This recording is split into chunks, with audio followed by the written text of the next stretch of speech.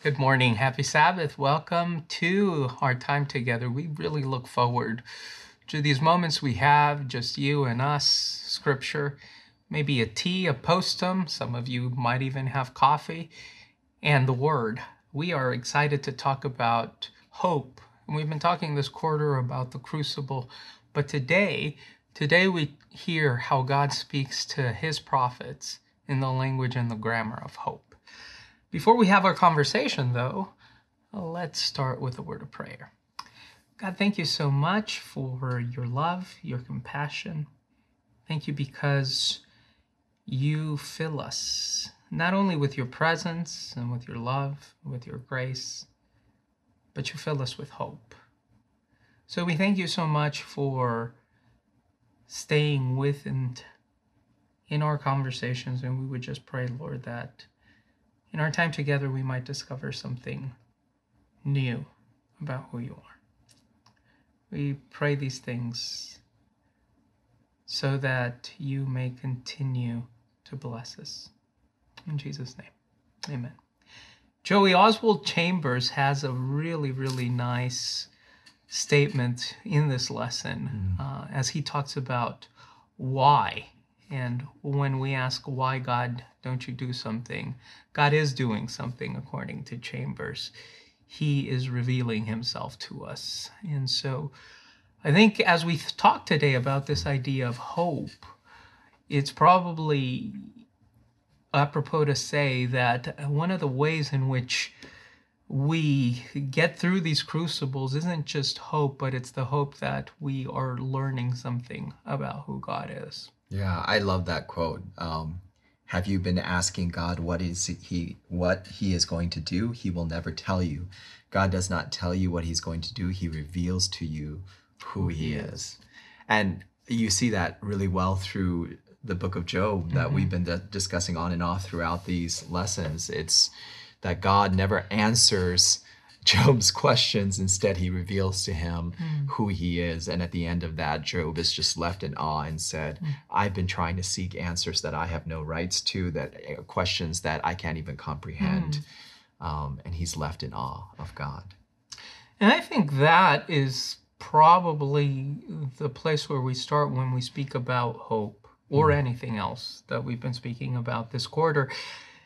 It's always really tempting to give ready-made answers. Yeah. We live in a space where we, people of faith, are expected to have answers.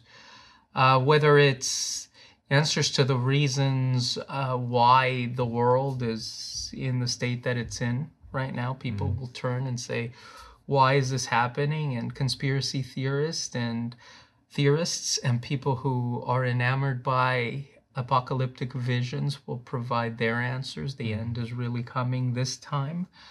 Other people will want answers as to why their individual worlds are collapsing, whether it's on a gravesite or in a medical office or a hospital room. You hear, why is this happening? And it's really tempting to say, well, God has a plan. Hold fast, stay strong. I find that that lack of humility often impedes our capacity to hope. Because the hope is never that pain will dissipate or disappear. That's not what we hope for. What we hope for is that we will be empathetic with other people's pain, and that in our own pain and our own suffering, we might find some sense of peace as we walk through it. And that ultimately the hope is that in the end we'll understand why. Not while we're on this side of eternity, but at some point somehow we'll understand why. And so I think part of being hopeful is learning how to be silent. Wow, that's so powerful. Part of being hopeful is learning how to be silent. Yeah, because it must be within our human natures to want to speak into these spaces where there are no ready-made answers and make ready-made answers just to alleviate our discomfort. And yet what you seem to be pointing out is that by doing that, by almost being cocky about our knowledge or our ability to understand the situation and make these ready-made answers, we're doing damage to ourselves, and we're damaging the people Yeah. around us too. Yeah. Yeah, no, that's I think so well said. I think that's why the passage that this week looked at in Habakkuk and several other passages, I mean, the lesson took us to Isaiah and Jeremiah, and all of them, to some degree or another, are dealing with the experience of exile, whether it's Babylonian exile, or in Isaiah's case, the Assyrian invasion and the destabilizing effect that that has on their view of God. Ultimately, the complaint is that those answers aren't coming. The passage in Habakkuk starts with a question, how long, Lord? Which is it's a prophetic prayer that is often uttered by people. How long, O Lord? We hear that prophetic prayer echoed in the book of Revelation as the saints again will say, how long, O Lord? How long? And what I love about both this passage and the expression that is being quoted from this passage in the book of Revelation is that the answer to the question, how long, O Lord, never comes temporally. It comes experientially. And so, in other words, God's not going to say, hey, it's going to be a month or a week or a day or a year.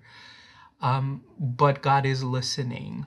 And not only is he listening, but he is walking through that experience, whether it be the experience of exile or the experience of persecution in the case of the book of Revelation. Yeah, there's so much longing in that phrase, right? How long, O Lord, will I call for your help?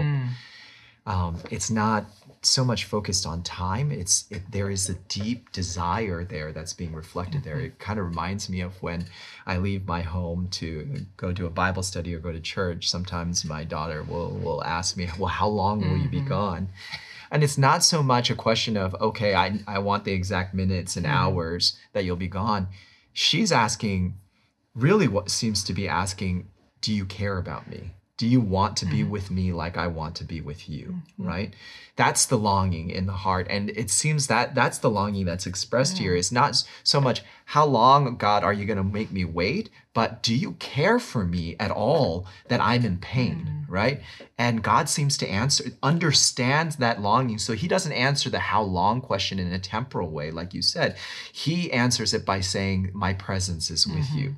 That even in the pain, I'm not letting you go because I love you so much. That's beautifully stated. And it allows us, I think, to have a conversation with other texts in the Old Testament particularly. So lesson talks a little bit, for example, about Isaiah, which is intended to be a book that is trying to make sense of the Assyrian experience.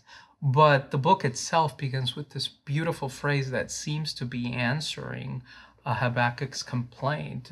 The phrase reads, and just the Hebrew is beautiful, Nachmu, Nachmu, Kol Ami. Comfort, comfort, O my people. And this idea of Kol Ami is this intimate group of people that I have selected out of the whole world. And God, again, throughout Isaiah, isn't offering an answer to the temporal question like you've mentioned. God is offering an experience, and it's simply the experience of being comforted by knowing that your presence is with us, even in the midst of the crucible. And we've said this a lot, but I think we haven't touched on the reality that to have somebody going through the experience with you is to have hope that the experience will change, or that the experience can get better, or that there is a certain sense of meaning within the experience. That's so true. I mean, before God speaks into their pain, there seems to be In Isaiah chapter 41, there's a period where God seems to say, well, people, when they have fear, they turn to different things. They turn to each other, they turn to their neighbors, they circle their wagons, they turn to their gods, that they build these idols to try to give them a sense of security. But God seems to say, no, those are not where security comes from. That's not where the absence of fear comes from. It comes from understanding that I am with you. Courage does not come from the absence of fear, but the presence of God in their lives. And that, like you said, that theme runs through all of the passages that we are looking at this lesson. The Isaiah one, the Jeremiah one, the Habakkuk one here, Job's is not so much about God answering the question, how much longer will this last, or answering the question, why are you doing this to us? He's just saying, regardless of why, regardless of how long it lasts, I am with you. And I think that's a good place to simply accept and be humble about what we know and what we don't know. And the reality is we don't know why. Yeah. I mean, we can have, and we can get into several really interesting thought experiments on theodicy, which is, by the way, your big word for the day, Theodicy. Theodicy is simply, within Christian theology, the attempt at defending the character of God. So we can do that. And I think those are interesting thought experiments to engage in. I think they're helpful in understanding how human beings relate to God. They're not helpful, though, I don't think, at creating hope amidst the hopelessness. Because the question isn't really at the heart of the debate. The question really isn't, is there a God?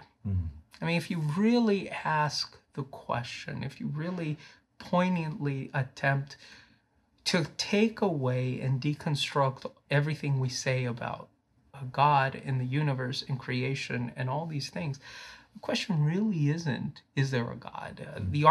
There's an argument, by the way, out there. You don't have to remember this, friends. It's an argument from causality. And Thomas Aquinas, among others, made this argument, right? It says, look,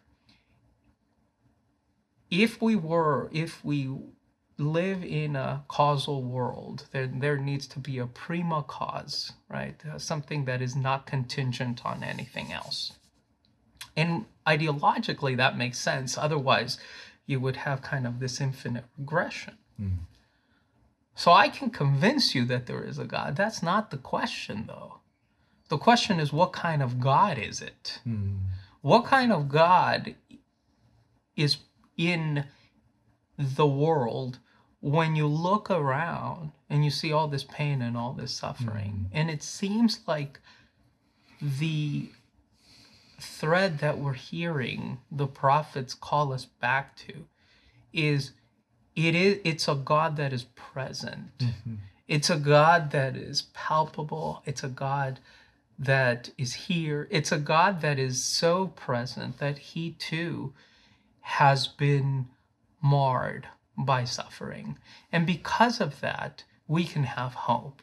See, we don't have hope based on some rational, theologically manufactured, elegant argument, although again, there should be space for those in our conversation. We have hope based on the fact that God partakes in our suffering in a real experiential way, and that gives him the capacity to say, I am with you. He says, I am with you because he's experienced the suffering, hasn't he? It's so true. Yeah. And so we return right back to what we often do with the incarnation of God, right? That's the ultimate expression of God saying that I am with you, that I am willing to walk through your pain with you, that I care so deeply about you that I'm willing to let go of everything that heaven meant and come down here as a human and live among you and die so that you could have a chance to be with me again. I mean, that's the desire that drives the creation of the sanctuary, as we've talked about, right? That I may dwell among them, right? It's this desire to be with us, which to a certain extent is surprising because of how we treat God often and how often we push him away. And yet God doesn't end that. Despite how many times we push him away, he continues to work at being with us and caring for us. Where, and like you said, those logical arguments, they have a place. They have a place, but their place probably isn't at a hospital bedside as a loved one is passing away. They're not. Its place is not when tragedy strikes and we lose our jobs and we're grappling with the challenge of taking care of our families. They have their place, but in those moments, what we really long for is to know that God cares about us and that he is with us, walking through those spaces with us. And I think that's the nuance that needs to be understood, because so often we fall into this trap. We believe that God is supreme sovereign, ruler of this world. We believe that. And as Christians, we confess that, and rightly so. However, just because God's supreme sovereign ruler of this world doesn't mean that our theology needs to be triumphalistic. And too often, I think we fall into the temptation of creating a theological language that is really triumphalistic. And the problem with triumphalistic language is that it's ill-equipped to deal with suffering. And it's also ill-equipped to feed us with that nourishment that is hope, that keeps us going amidst the suffering. Probably a much better picture of God. And I think that's why I love the fact that we are living in kind of these three prophetic passages, because you see the theological language that they've created become ill-equipped to deal with their current circumstances. And so at this point, the prophets have three choices. They can disregard the experience of God. In other words, they can say, well, maybe God isn't God. Maybe the Babylonian God is God. Maybe Marduk is God. Or maybe the Assyrian God is God. After all, we were soundly defeated on the field of battle. So they can do that. They can also say, well, maybe it's our fault. And maybe God's angry at us. And so you create kind of this enmity between God and his creation. And there's some of that, to be sure, in the prophets. I think the third option is to say maybe our language is ill-equipped. Maybe our language was too triumphalistic, and maybe we need to retreat and look at that. And if you kind of scratch and dig, you can see kind of they had their language, and their language was contingent on this idea that God had selected this people, and God had selected their rulers, and that ensured that nobody, because God dwelt in Jerusalem, nobody could take that city. And obviously that's not true. And so instead of saying, well, God isn't God, or instead of looking at themselves and kind of doing this self-flagellation that we often are known to do, they start saying, well, let's look at our theology. Because at this moment, what we need is hope, and our theological language isn't engendering hope. Wow. So their whole paradigm of who God was and what God was doing was insufficient to contain the experience that they would be experiencing, this experience of loss, the experience of the city of Jerusalem's, God's city being destroyed, God's temple being razed to the ground. That experience would shatter their whole paradigm of what could be believed and what could be true. And in that moment, they're either left with rejecting God altogether, with saying that we did something terribly wrong, which part of it is, but also maybe, like the prophets are doing, helping them to see this shattering not as God losing, but God using that situation to teach them something about him. Wow, that's really profoundly stated. God using, not God losing. Absolutely. And so I think that piece can stay with us because God is saying, look, whatever faith language you want to use, whatever doctrinal propositions you want to make, whatever creeds you want to institute, whatever fundamental beliefs, 28 or 27 or 30 or 40 or 50 or however many you think is apropos to have, that's okay. As long as the purpose of these creeds or these statements or these theological edifices that we're building engender hope. And the moment that they are unable to continue feeding the human experience of suffering with hope, Wow. then it's not God that we need to look at. And it's not, yes, it's ourselves, but we need to realize, again, not being triumphalistic and being humble, we're not that powerful. Yeah, we can really mess up our lives and we can really mess up the world, but we're not powerful enough to mess up God's ultimate design for the world. So yes, there should be some self-examination, but that only comes when you have been energized by the experience of hope. And so first and foremost, before seeing how we can change, we need to change the way we speak about God. Wow. And yet what keeps us from being able to do that, changing the way that we speak about God, is we get a little bit married to these paradigms, right? To this set of language, these words, and it's very hard for us to separate our paradigm from the reality of who God is, right? Right. So how do we do that? How do we have a more flexible paradigm? How do we avoid making the same mistake that the Israelites and the Judeans did over and over again, where they kind of got stuck in this view, and then God would send prophets and say, no, that's not who I am. And then they would kill the prophets or reject the prophets because they didn't fit their paradigm of who God was. How do we avoid becoming so rigid and static? I think you realize that God is much more complex than we give him credit for. And that shouldn't be that difficult to understand. And yet we fail to do so often. So we like the idea, or Israel likes the idea of God as the ruler and the sovereign king. But the problem is, yes, that paradigm is correct, but it's not complete. And so we focus on the correctness at the expense of the completeness. And an analogy that might be helpful is you.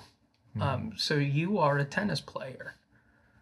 But if that's all you are, or if that's all I allow you to be, then my experience of you sometimes isn't as useful. If your girls only have the experience of you as a tennis player, then their relationship with you is going to suffer. Whereas, yes, that picture of Pastor Joey as a tennis player is correct, but it's not complete. Wow. When you say that, instinctively my mind goes to the fact that we humans resist being put into boxes, right? We don't like it when people say, you're only this way, right? That something within me roars up when people say, oh, you're always this way. And yet we tend to do that to God.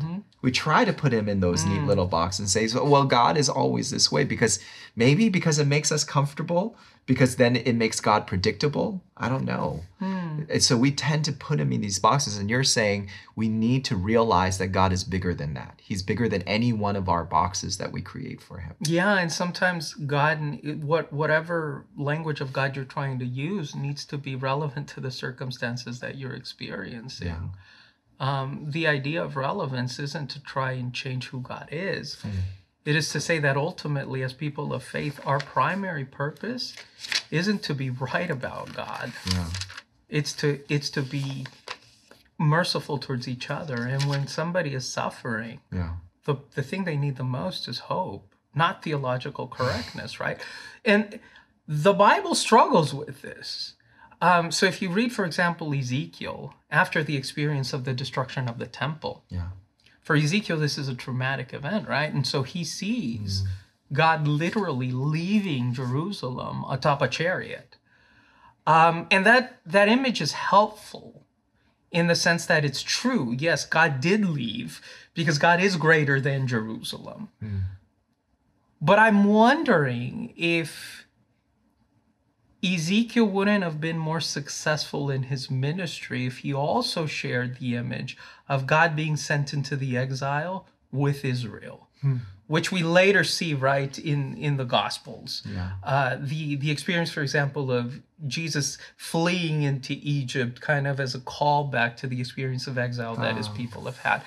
I'm wondering if that doesn't make, if a combination of that imagery wouldn't have made the ministry of the prophets more successful. I don't know. Wow. And you see God doing this over and over throughout history, where God is challenging people to expand their language, expand their view of who God is. I mean, we see that with Jesus when he comes to this earth, and he challenges the religious leaders of his time and saying, you think God is this way, but he actually is this way. He does that to his disciples. I mean, he did that to the Adventists, right? We thought we had this exact way of seeing who, like God. Daniel 8:14 tells us that God would return in 1844, in October of 18. We believe, actually 43 first and then 44. And then there were some people that when God didn't come physically to this earth in his second coming, it shattered their faith. They shattered their faith in prophecy, shattered their faith in God to some people. But those that eventually became Seventh-day Adventists actually created a new language, a new paradigm to describe that experience. And we point to Revelation and John eating that bitter scroll as being the paradigm that we experienced. And so we shifted so that our view of who God was and what was happening in this world and what we believed about prophecy fit what God was actually doing. Right. And yet we were humble about that, which is the most phenomenal thing about the early. Now you mentioned Adventism, not me this time. But what is fascinating about the early Adventist church is the early Adventist church in the first 30 years of its history changed what they believed on pretty much everything. Yeah. First, they were against organization, and then 30 years later, they were like, hey, we probably should organize. They were deeply, deeply against this idea that people who hadn't accepted the Millerite message were going to be saved, and 30 years later, they changed that. Yeah. So Adventism was experiencing, I think, a lot of shifting, and that shifting I don't think was a bad thing. I think it was a result of them trying to be relevant. You talk about kind of how we adapted our language. Nowhere is that, I think, more clear than with Edson, Hahn, and Crozier, right? They take this imagery of, you mentioned the sanctuary early on, they take this imagery and they appropriate it and then they apply it in order to create hope, right? So their primary purpose with using sanctuary language is saying, I know you're disappointed, there's still hope. Now, the question is, what happens when that language ceases to promote and produce hope and it starts to produce and promote rigidity theologically, exclusion of other people, and fear? Is the ultimate goal of our theological language to produce correctness, or is it to produce hope? And those things might not be mutually exclusive, but sometimes they are. The message in the sanctuary message that Edson, Hahn, and Crozier received was the correct message for their time because its primary purpose was to engender hope. The question is, if said message ceases to do that, do we need again to shift the paradigm? Wow. Now we're going into some controversial waters, but that is true. I mean, we see God reframing language over and over again in scripture, and it's not God losing, right? Again, like we said, it's not God losing, it's he's using. He's not saying that the language of the past was wrong. He's just saying it's just not big enough to describe what is happening now. And so he takes those same metaphors and then infuses new meaning. Does the fact that God no longer requires circumcision mean that circumcision was wrong in the past? No. Circumcision was what God asked of his people in the past, but it's not what he asks of his people in the present, right? So you see God taking these things and infusing new meaning to them. The Passover, he does that for his disciples, right? The Passover was something that God gave the people of God. But at the Last Supper, Jesus infuses new meaning in that. And so we don't celebrate the Passover like the ancient followers of God did in the Old Testament, right? God infused new meaning and new language to describe a new experience and a new thing that he's doing. And so can we be flexible to allow God to do that to us even now? And flexibility is for that flexibility. And I love that you say, can we be flexible? That flexibility is for our benefit. Because every instance that you mentioned, which I think you're absolutely right in noting circumcision, dietary laws, the Passover, and a lot of the Levitical code, it's not that was wrong. I think that's important to say. We don't want to abandon that. We want to say that truth isn't, if truth is only a rational concept that you can factually point to, then truth becomes the property of someone. And it's very dangerous when we want to appropriate truth. So what if the ultimate purpose of truth is not to make us right intellectually, but to make us right relationally? And so the thing that you need in order to have a relationship that withstands the question, how long, Lord, must I call for your help, but you do not listen, isn't a theologically correct answer rationally. It's a relationally correct answer, and that answer needs to be pregnant with hope. So again, the purpose of truth is to generate hope. The purpose of theology, of God talk, is to generate hope. And because that's the ultimate purpose, it's more about what do you need to hear right now.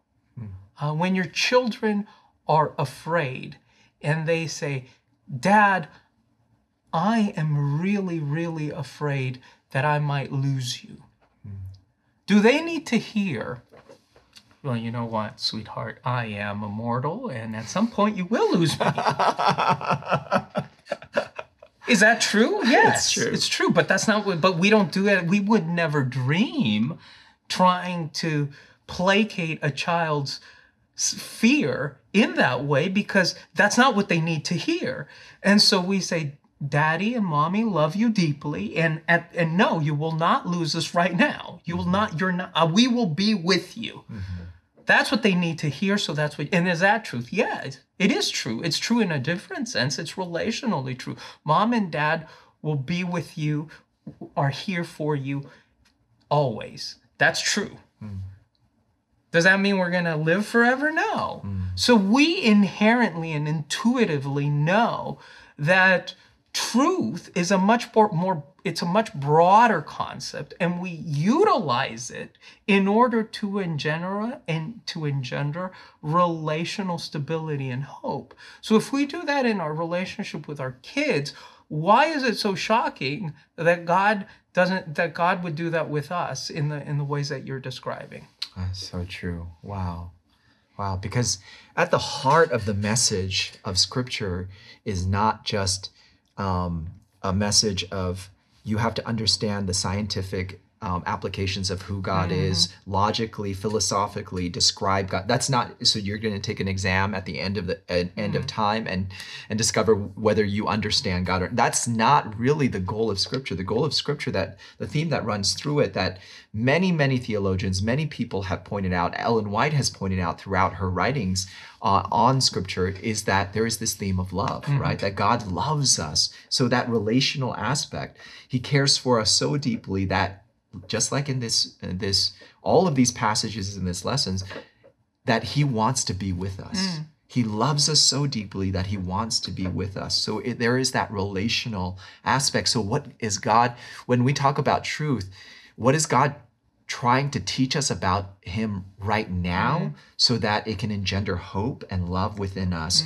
right now in our context? And maybe that aspect of who God is different than the aspect that Moses needed to hear, or Abraham needed to hear, or the people of Israel needed to hear. Maybe that is different, and so we need a new language and a new way to describe that experience. Is that what you're saying? That's what I'm saying. I would just probably say a different language rather than a new language. Because language itself is loaded. And so to say something is new means that it's an improvement on that which came before it. And I don't think that's what you're saying, and that's definitely not what I'm saying. What we're saying is, at this moment in your story with God, God is going to choose, because ultimately it's God's prerogative to choose, to communicate with you in different ways, and you need to be open for that and to that, because it's ultimately in your benefit, isn't it? Yeah. And that doesn't just happen on a macro level. It seems like it happens on an individual level too, that there is, as we go through different experiences, as in life, right, it changes us. So as we change, our view of God needs to adjust to that change. Otherwise, if we're stuck with the same view of God that we had when we were 5 years old, it's not right. It's not that view of God was wrong when we were 5 years old. That's the view of God we needed when we were 5 years old. But as we get older, we need a different view of God. We need different language to describe God that can accommodate the experiences that we are having right now. And we see that with Job, right? Right. Like with Job, when God first comes and points Job out to Satan in Job chapter 1, verse 8, it says, "The Lord said to Satan, 'Have you considered my servant Job?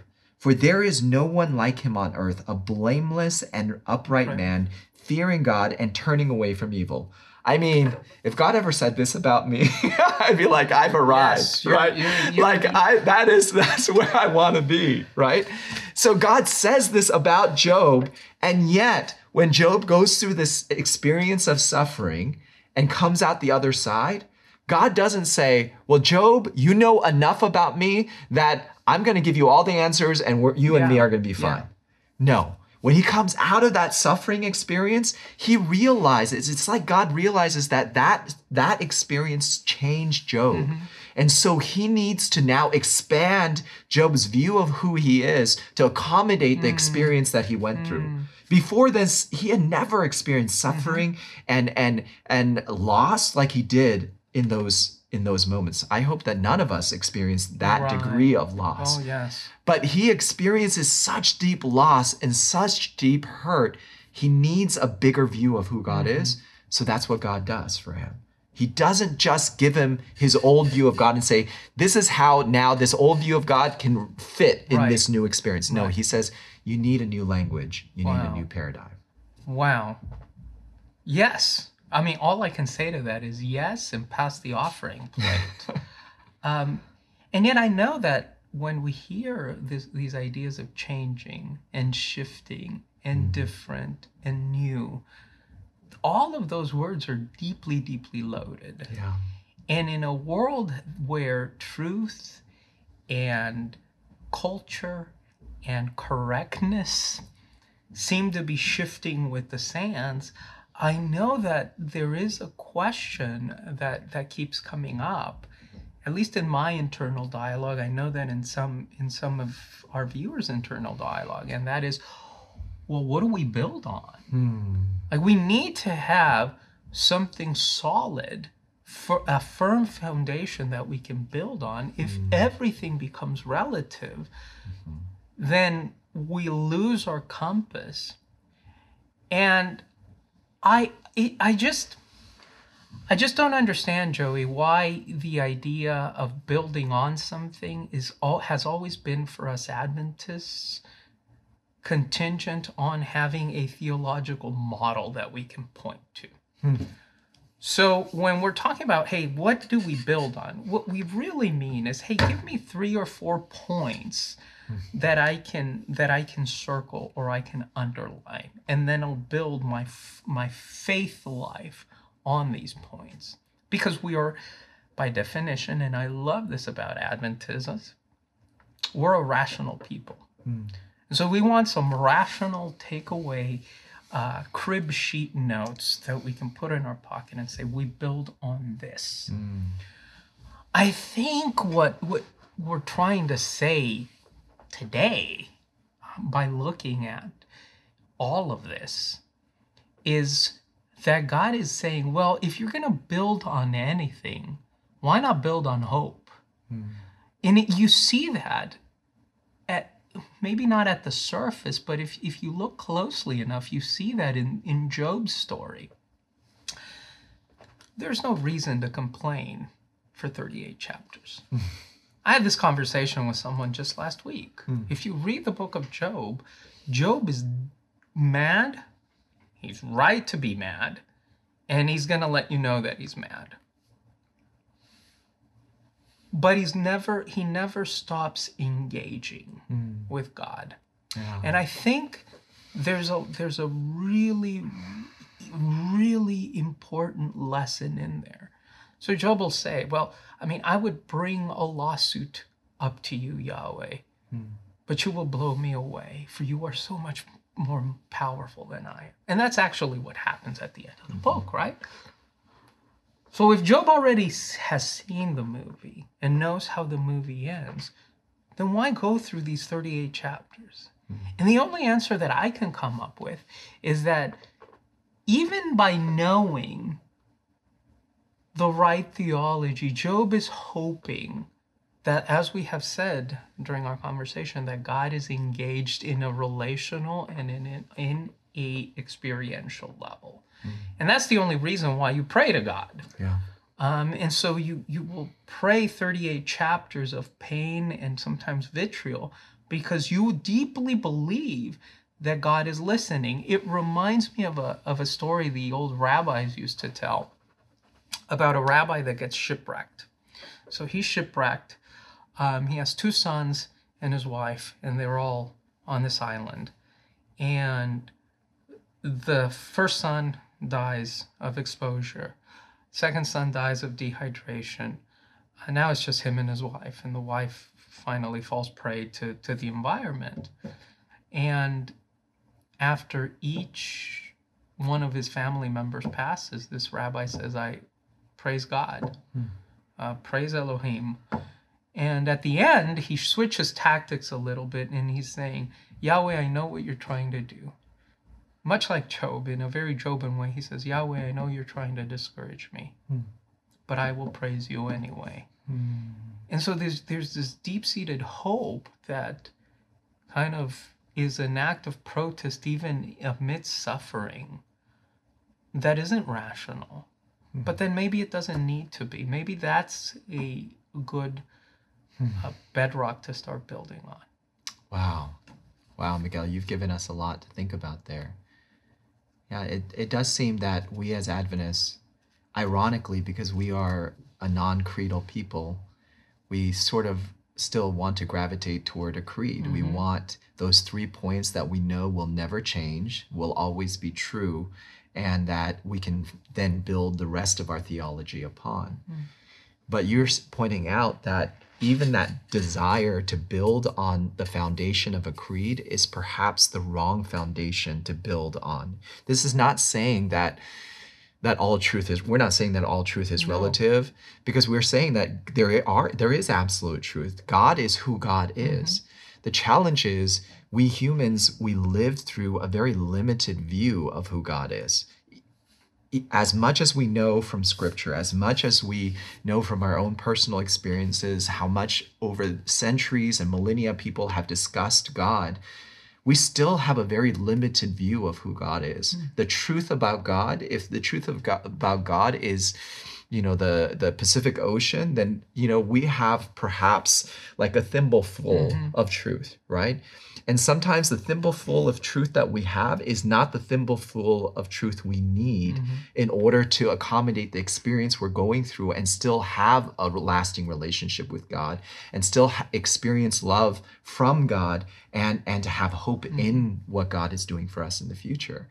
And perhaps the reason why we sometimes turn away our younger generations at times is because we want them to hold on to the same thimbleful that we've had that has helped us, and it is not wrong because it's still a part of the truth of who God is, but they need a different thimble.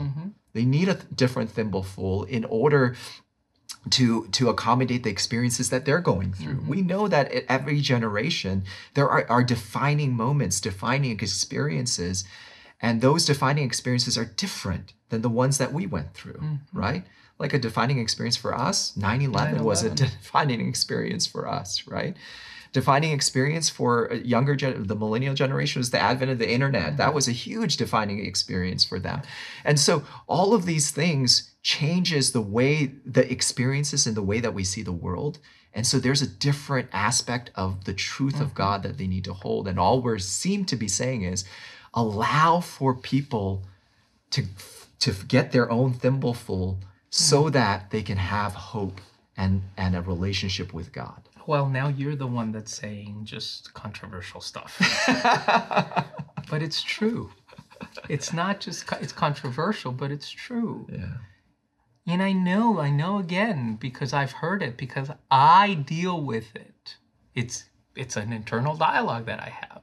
When I hear what you're saying and I'm like, yes, that's something I can live with, I can accept. It's something that will make us humble in our theology, and it is going to make our theology responsive to suffering in a way that is redeeming. And then I say, wow, well, is there any danger in making my experience, right, this experience that is creating the need for a thimble of truth, is there any danger in making my experience the ultimate arbitrator of truth? And we've heard this a lot. But Joey, my experience is all I have. And to try to say that I can somehow disjoin my experience from my identity, my experience from the way I interact with God, my experience from the way I understand God, is quite frankly foolhardy. All I have is my experience. And because God is experiential, God says, that's okay. I want to be relevant to that experience. And because I want to be relevant to that experience, I want to craft a language theologically that will be profitable in its capacity to engender truth. And so perhaps instead of saying, well, prove these particular beliefs that you have by citing chapter and verse, perhaps a better way of building something that is sturdy enough to withstand the pressures from a cultural milieu that says you ultimately are what matters, that's sturdy enough to withstand that, and yet flexible enough to be responsive to our differing experience, is to ask the question, how are my beliefs, both individual and corporate, how are they promoting a culture of hope versus a culture of fear? Perhaps that's a really good way of starting to build something that, again, is sturdy but flexible. Wow, I love that. I love how you bring us back to that culture of hope, because we've wandered kind of afar from the lesson study, but this is where all that we've discussed touches on what the lesson has been talking about, which is that the experiences we go through with suffering, it changes us, right? Which means that our view of who God is needs to expand to accommodate those new experiences. And the way that we expand that is by clinging to hope, and not just to the old paradigms, but to say, how can I still have hope for the future and love for who God is and experience his love for me in the experiences that I've gone through right now. And it's not always going to be comfortable, because like, I love this quote from C.S. Lewis: God is a lion, he's a great lion. And in this quote, the person is asking, well, I'm feeling nervous about meeting that lion. Is he safe? And Mr. Beaver replies, who says anything about safe? Of course he isn't safe, but he's good. He's the king, I tell you. Oh, Chronicles of Narnia. Yeah. That's I think a really good way of ending. Faith isn't safe. It's never been safe. It's not supposed to be safe. But what a great life experience walking with God. Joey, pray us out. Let's pray. Our good and gracious God, you are so good.